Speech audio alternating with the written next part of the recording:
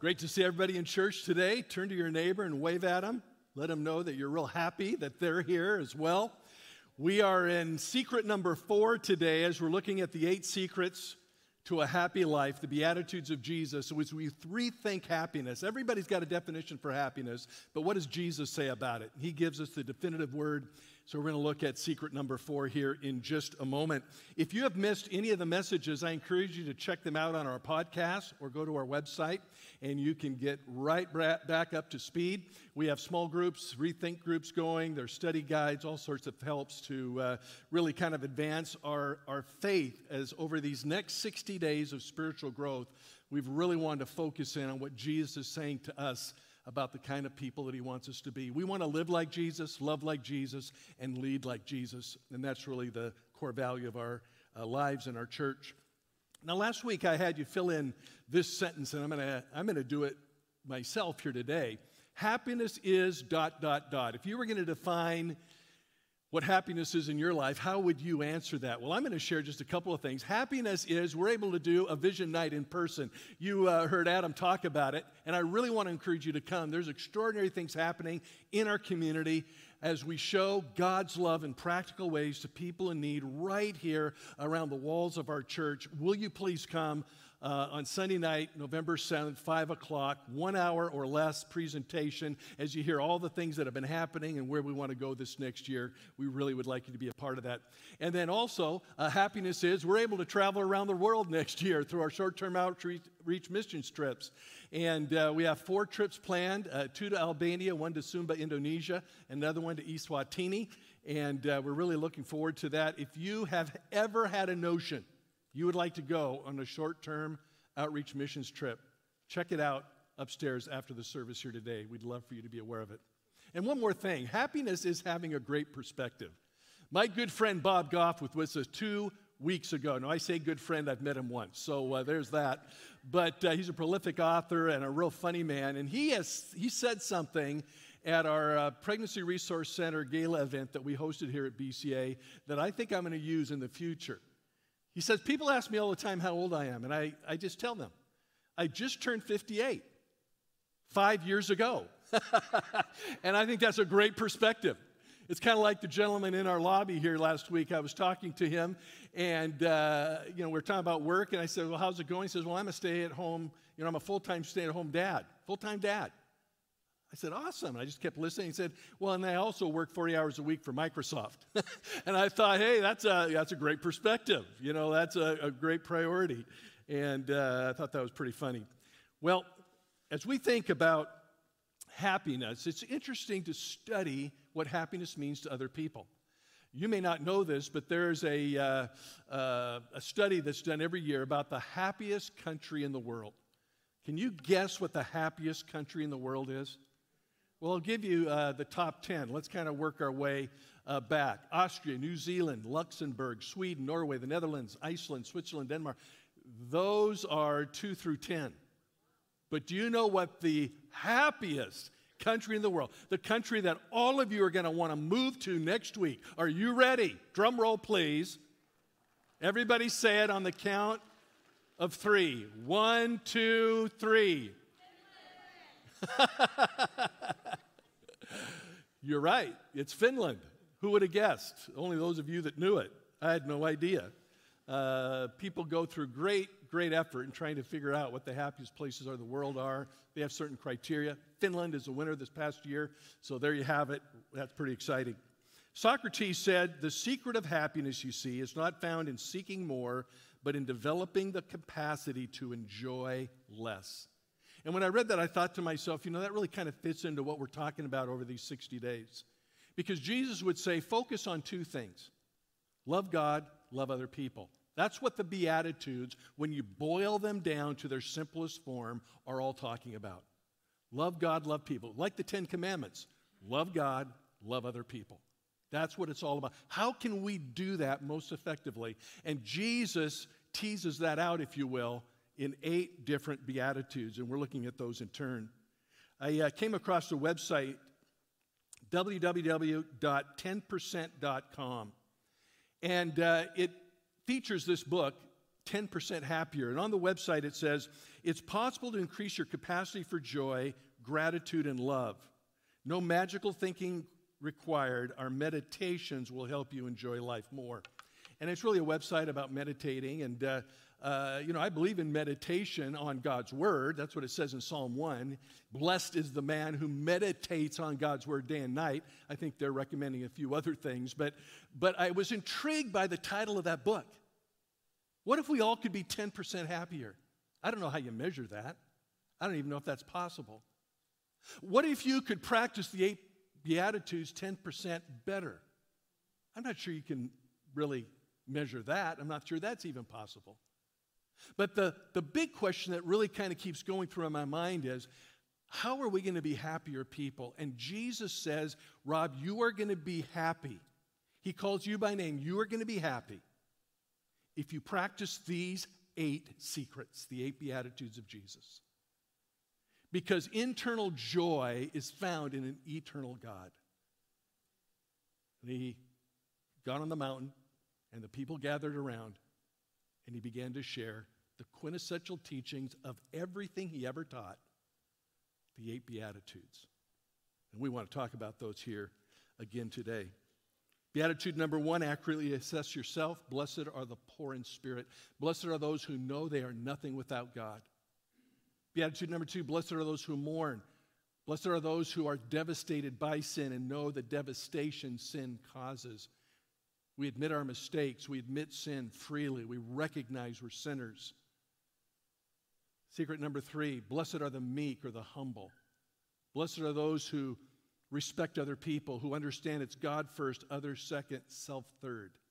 They are going to be the happiest in life, in their relationships, in their involvement with people all around them. And then Beatitude number 4, do the right thing. Blessed are those who hunger and thirst after righteousness, for they will be filled. We want to talk about Beatitude number 4 today, and so let me ask you, what is righteousness? What does righteousness mean? Well, in its simplest form, righteousness is godliness. It's Christ-likeness. It's doing the right thing.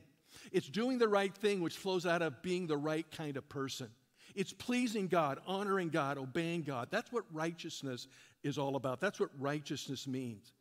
It's faith and practice. It's belief and behavior. It's not just believing the right thing, it's doing the right thing. Blessed are those who hunger and thirst after righteousness. Now, there's so many scriptures that talk about righteousness in the Bible. You know that as well as I do. And I've chosen one in particular, and that's 1 John 3:7. It says, "Dear children, do not let anyone lead you astray. He who does what is right is righteous." Do the right thing. Be righteous. And then later on he says, anyone who does not do what is right is not a child of God, nor is anyone who does not love his brother. So you're righteous if you do the right thing. You're unrighteous if you do not do the right thing or you do the wrong thing. Do the right thing. James says in 4:17, anyone then who knows the good he ought to do and doesn't do it sins. We need to do the right thing. It's not just thinking or believing, it's behaving and acting and practicing. So the question for me and for all of us is, what do the people closest to me see and think about my righteousness? Do I just kind of believe and have a certain faith, or do I actually live it out? Do I actually flesh it out? And we need to train ourselves to be godly. That's one of my favorite verses in 1 Timothy 4:17. We train ourselves, physically through resistance training and engagement training. Well, in faith, it's very much the same way. I need to resist evil, and then I need to engage in what is good and right and practice the things that God has called me to practice. I was thinking about a lot of the verses I was studying, and one of the things that I noticed is that one of the ways that we grow in righteousness is by practicing our faith during difficult times. It builds spiritual muscle. For example, when suffering, 1 Peter 3:14 says, even when you suffer for what is right, you are blessed. So when we go through suffering and we do the right thing, it's going to build our faith muscle. We build our faith muscle and our righteousness muscle, if you will, when we do good during times of weariness and fatigue. Let us not become weary in doing good, doing the right thing, doing the righteous thing, the good thing, for at the proper time we'll reap a harvest. When we're tempted, do not overcome evil by evil, but overcome evil with good. Do the good thing, do the godly thing, do the righteous thing, even when you're tempted. When busy, whatever you do, whether in word or deed, do it all in the name of the Lord Jesus Christ, giving thanks to God. No matter what's going on, how busy, how chaotic, how stressed, how exhausted you are, do the right thing. And when conflicted, Proverbs 21:3 says, to do what is right and just is more acceptable to the Lord than sacrifice. So when you're conflicted and you can go this way or this way, do the right thing, do the godly thing, do the obedient thing. That's one of the key words in the fourth secret. Blessed are those who hunger and thirst after righteousness. But what does hunger and thirst really mean? Let's talk about that for just a couple minutes. In Jesus' days, his first hearers would have really understood what hunger and thirst meant. There would have been a woman in the crowd who would have heard him talk about hunger and said, I understand exactly what you're saying, Jesus. She and her family lived on subsistence means, hardly any money coming in, and if lucky, one meal a day. And she would pass up that meal often to make sure her kids had enough. Hunger, she knew hunger pains. She was hungry most of the time. When Jesus says, blessed are you if you hunger and thirst after righteousness, she got it. She understood it. Today, we don't get it. We don't understand it. We can call up DoorDash. We can run to a restaurant. We can dial up and have groceries delivered. Food is accessible all the time. All the time. Food is everywhere. Even folks that are very hungry in our community, if they work at it and know where to go, there are people like us that want to help people with food. But not in Jesus' day. And there would have been a man in the crowd who would have understood what it meant to be absolutely thirsty. About ready to die, he was so thirsty. He had just come across the desert and he used his headdress to keep the sand out of his nose and his mouth and his face. But he almost died on the trip because he was so thirsty. His throat was parched. He could hardly make it. And Jesus is saying, your desire to be righteous needs to be as great as a person wanting food who is dying of hunger and a person wanting water who is dying of thirst. That's how much you need to desire righteousness. So I ask you, are you hungering and thirsting after righteousness in that way? Blessed are those, a secret, the fourth secret to a happy life is to hunger and thirst after righteousness. It's interesting that when you study this scripture in the Greek language, and there are reference books and helps that can guide us in this, and you understand in the Greek language, this is a continuous action, present sense word. And what that means is it's ongoing. It's not one and done, it's ongoing. So you're always hungry and you're always thirsting for righteousness. It goes on and on and on. So you're always pursuing. You are driven by righteousness. What drives you? Jesus says, are you driven by righteousness or are you not? William Barclay in his commentary from the book of Matthew says, ask yourself, how much do I want goodness? How much do I want righteousness? How much do I want Christ-likeness? Do you want goodness, righteousness, godliness as much as a starving man wants food and as much as a man dying of thirst wants water? How intense is your desire for God and godliness? So what are you running after? That's a question I want us to think about for just a quick minute here. What am I? What are you running after? People choose to do right and wrong all the time. I'm listening to a podcast about pastors and religious leaders and how some have fallen because they haven't chosen to do the right thing. And it's very sad, very tragic. You know, the wake they leave behind them of carnage. We see in the sports world, people rise and they fall, sometimes in a weekend because of misdeeds. In business world, stories of malfeasance, espionage, treason, and more from just this past week. And then in people's personal lives, infidelity, dishonesty, theft, deception, and greed. And people somehow rationalize it's okay to go down the wrong road because somehow still it will be right. That's conflict. That's conflicted. That's incongruent. And so we need to continually ask ourselves, you and me alike, am I doing the right thing? Am I thinking the right thoughts, and am I doing the right thing? I talked to a man some years ago, and this story came to my mind as I was writing this sermon. And he said, Rob, I'm going to divorce my wife. I'm not happy, and I believe God wants me to be happy, and so I'm going to divorce my wife. And, 20 years from now, I don't want to look back and be unhappy. So God is a God of grace. He'll forgive me. I want to be happy, and so this is what I'm going to do. And, people talk to me like that and tell me things, and that's not a good idea because I'm not going to encourage it at all. I said, listen, there's another option. You don't want to be unhappy, and so you're going to get a divorce. But there's a third option.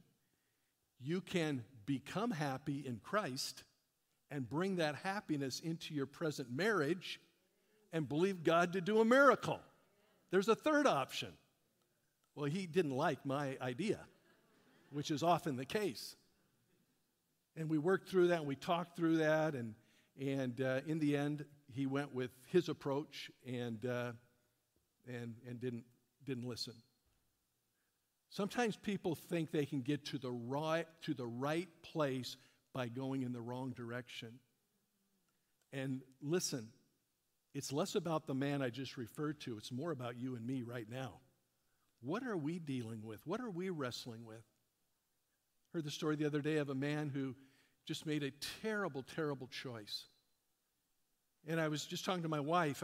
Just consider all the steps a person has to go through to get to where they do that egregious act. There's a lot of steps. I no longer am going to follow God. I'm going to hurt my family.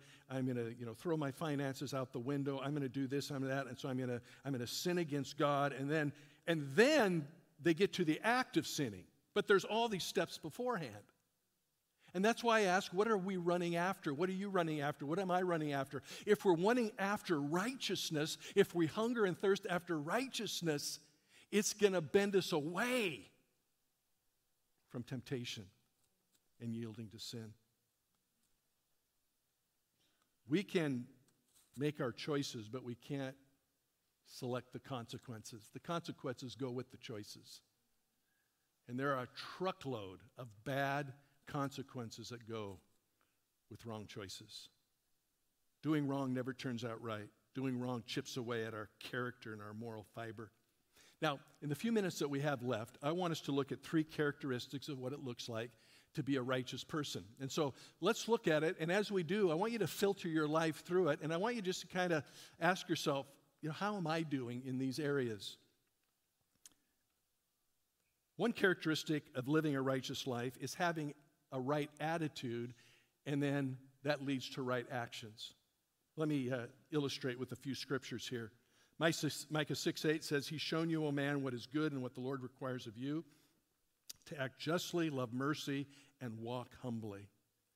Act justly, love mercy, walk humbly. How well am I doing those 3 things? Acting justly, loving mercy, and walking humbly. And then a very similar verse in Isaiah 1:17, Isaiah says, learn to do right. Do the right thing. Learn to do right. What's the right thing to him? Seek justice, encourage the oppressed, defend the cause of the fatherless, and plead the case of the widow. 4 things. Justice, encourage other people, care for the fatherless, care for the widow. And then James 2:8 says, if you really keep the royal law found in Scripture, love your neighbor as yourself, you are doing right. You're doing the right thing. When you love your neighbors, you love yourself. Well, what is the principle from these verses? To me, the principle is this, Rob, the proof of my righteousness will be seen in my godly actions and Christ-like attitudes. Godly actions and Christ-like attitudes. And so I go a step further, and I speak to myself, and I ask the question, what am I doing for the poor? What am I doing for the fatherless? What am I doing for the widow? What am I doing for the helpless? In other words, we don't just read these scriptures and let it go in one ear and out the other. We stop and we just do personal inventory and we say, God, how can I be more faithful in having right attitudes and right actions in these particular areas? And these are specifics.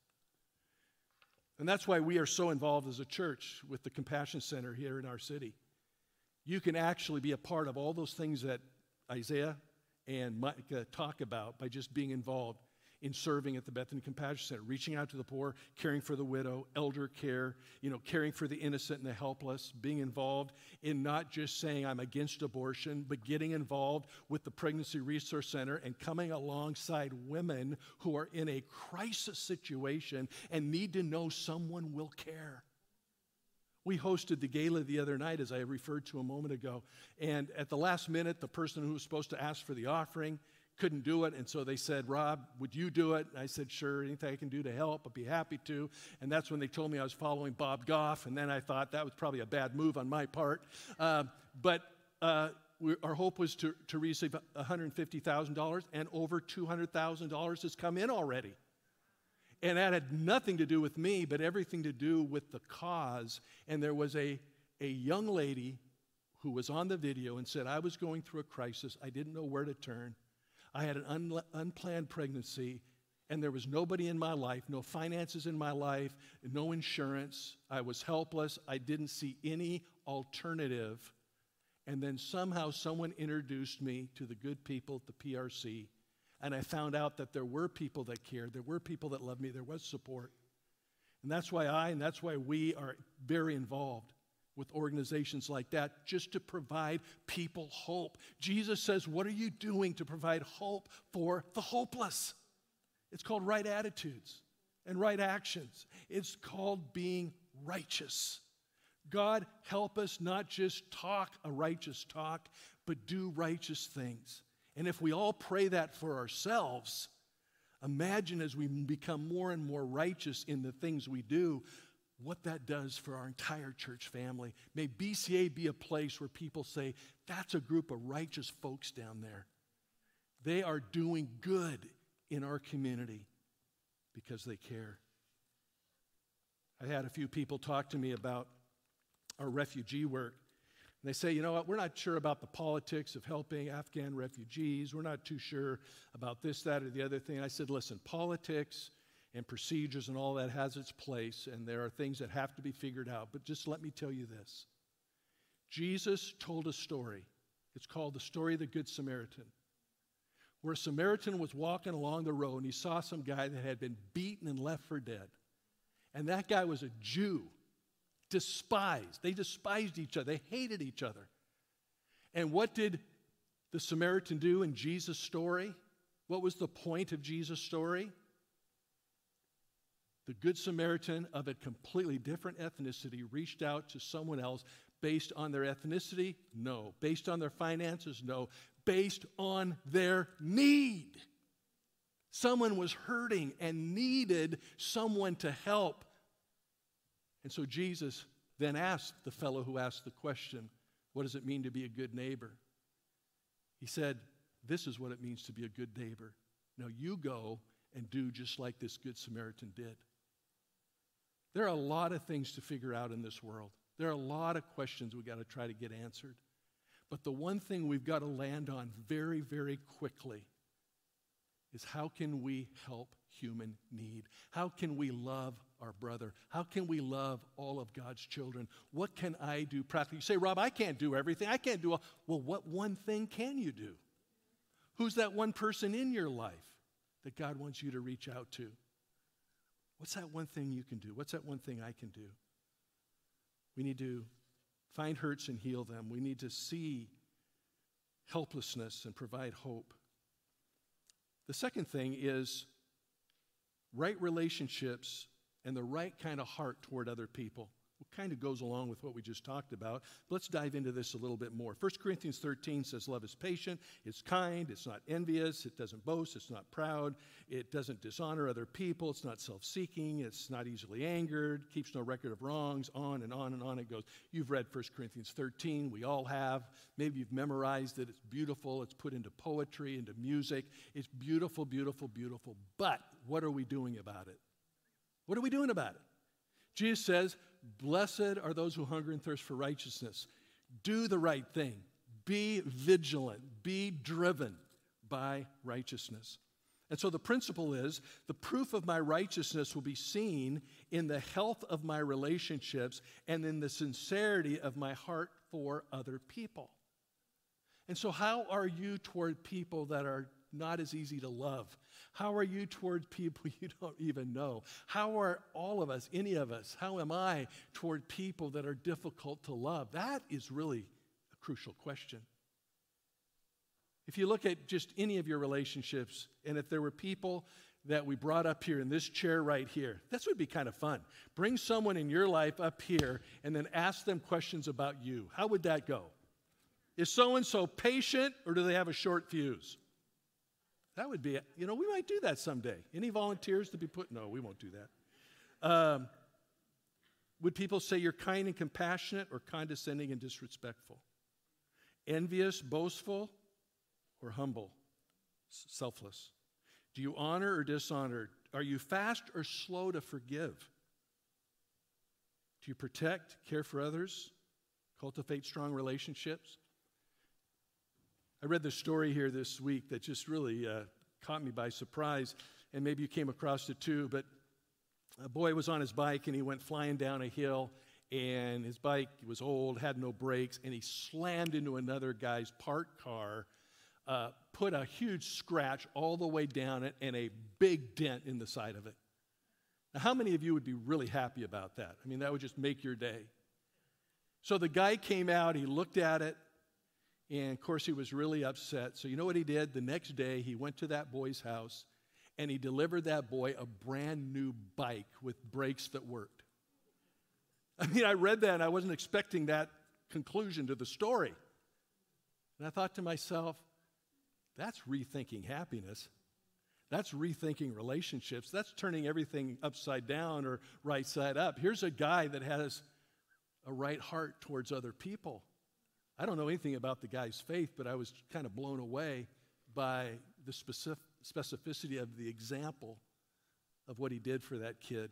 I thought that was pretty amazing. The third thing that shows a righteous characteristic, besides right actions, right attitudes, right relationships, is asking the right questions and having the right motives. Jesus was accosted, and he encountered multiple people who had different kinds of questions for him. And there were three particular cases that jumped out to me this week as I prepared for this message. One of them is Matthew 22, verse 37 to 40. There was an expert in the law that asked Jesus the question, "Teacher, what is the greatest commandment?" And this is where Jesus shared the great commandment. Love the Lord your God with all your heart, soul, mind, and strength. Love your neighbors, you love yourself. Love God, love people. Love God, love people. A mantra, a theme, a mission that Jesus carried forth in his life. I mean, it's a good question, but the guy was testing Jesus. He's trying to manipulate Jesus. His question was fine, but his motives were a bit tainted. It reminds me of the story in Matthew 19, verses 16 to 30. Teacher, this is the rich young ruler. Teacher, what good thing must I do to get eternal life? I mean, that's not a bad question. It's a good question. But he was really, kind of trying to vindicate himself and put himself in a good light, because Jesus said to him, hey, you've kept the law. You've honored God. You've kept the 10 Commandments, it sounds like, from what you're saying. Now I have just one more thing for you to do. Go sell everything you have and give it to the poor. And the guy said, no, can do. His question was okay, but his motives were convoluted. And then there was a story in Luke chapter 10. Teacher, what must I do to inherit eternal life? Another, expert in the law came up to Jesus. And Jesus said, well, what's written? He says, well, love the Lord your God with all your mind, heart, soul, and strength. Love your neighbor as yourself. And Jesus said, you're right. But then the guy the scripture says, he wanted to justify himself. And he says, who is my neighbor? He wanted to put himself in a good light. He wanted to somehow vindicate himself. He wanted to, in some way, set himself up as a guy that had it all together. And that is the occasion where Jesus told the parable of the Good Samaritan. Who is my neighbor? The guy asked. Well, let me tell you who your neighbor is. Anybody who has a need. Now go and do like this Samaritan did. See, having the right questions is really important, but also having the right motive. And this is the principle I pull from this for my own life. Proof of my righteousness, or the lack thereof, will be seen in the questions I ask and the motives that drive me.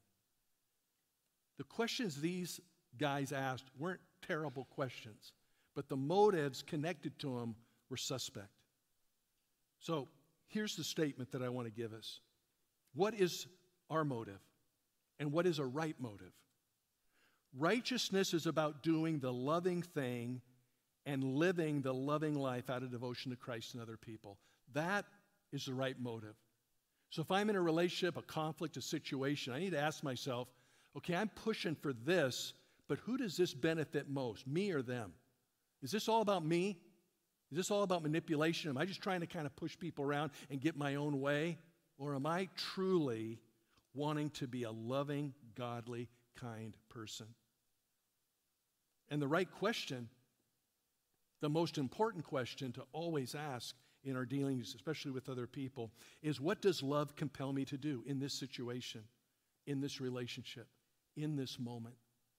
What does love compel me to do? And the love we're talking about is not eros or phileo, the two Greek words, but agape, which is Calvary love, Jesus on the cross kind of love.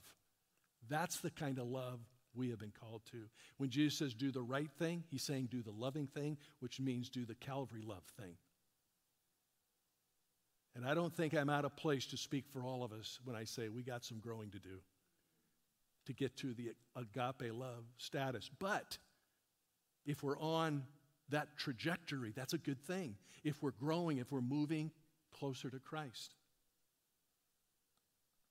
The fourth beatitude impacts all of our relationships.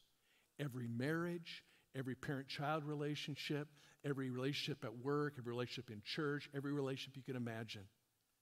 Hungering and thirsting after righteousness puts us in a position to do the right thing because we are running after godliness and Christ-likeness. And Jesus says if you want a happy life, you want a happy marriage, you want a happy relationship, happy family, if you want happiness across the board, run hard after Christ.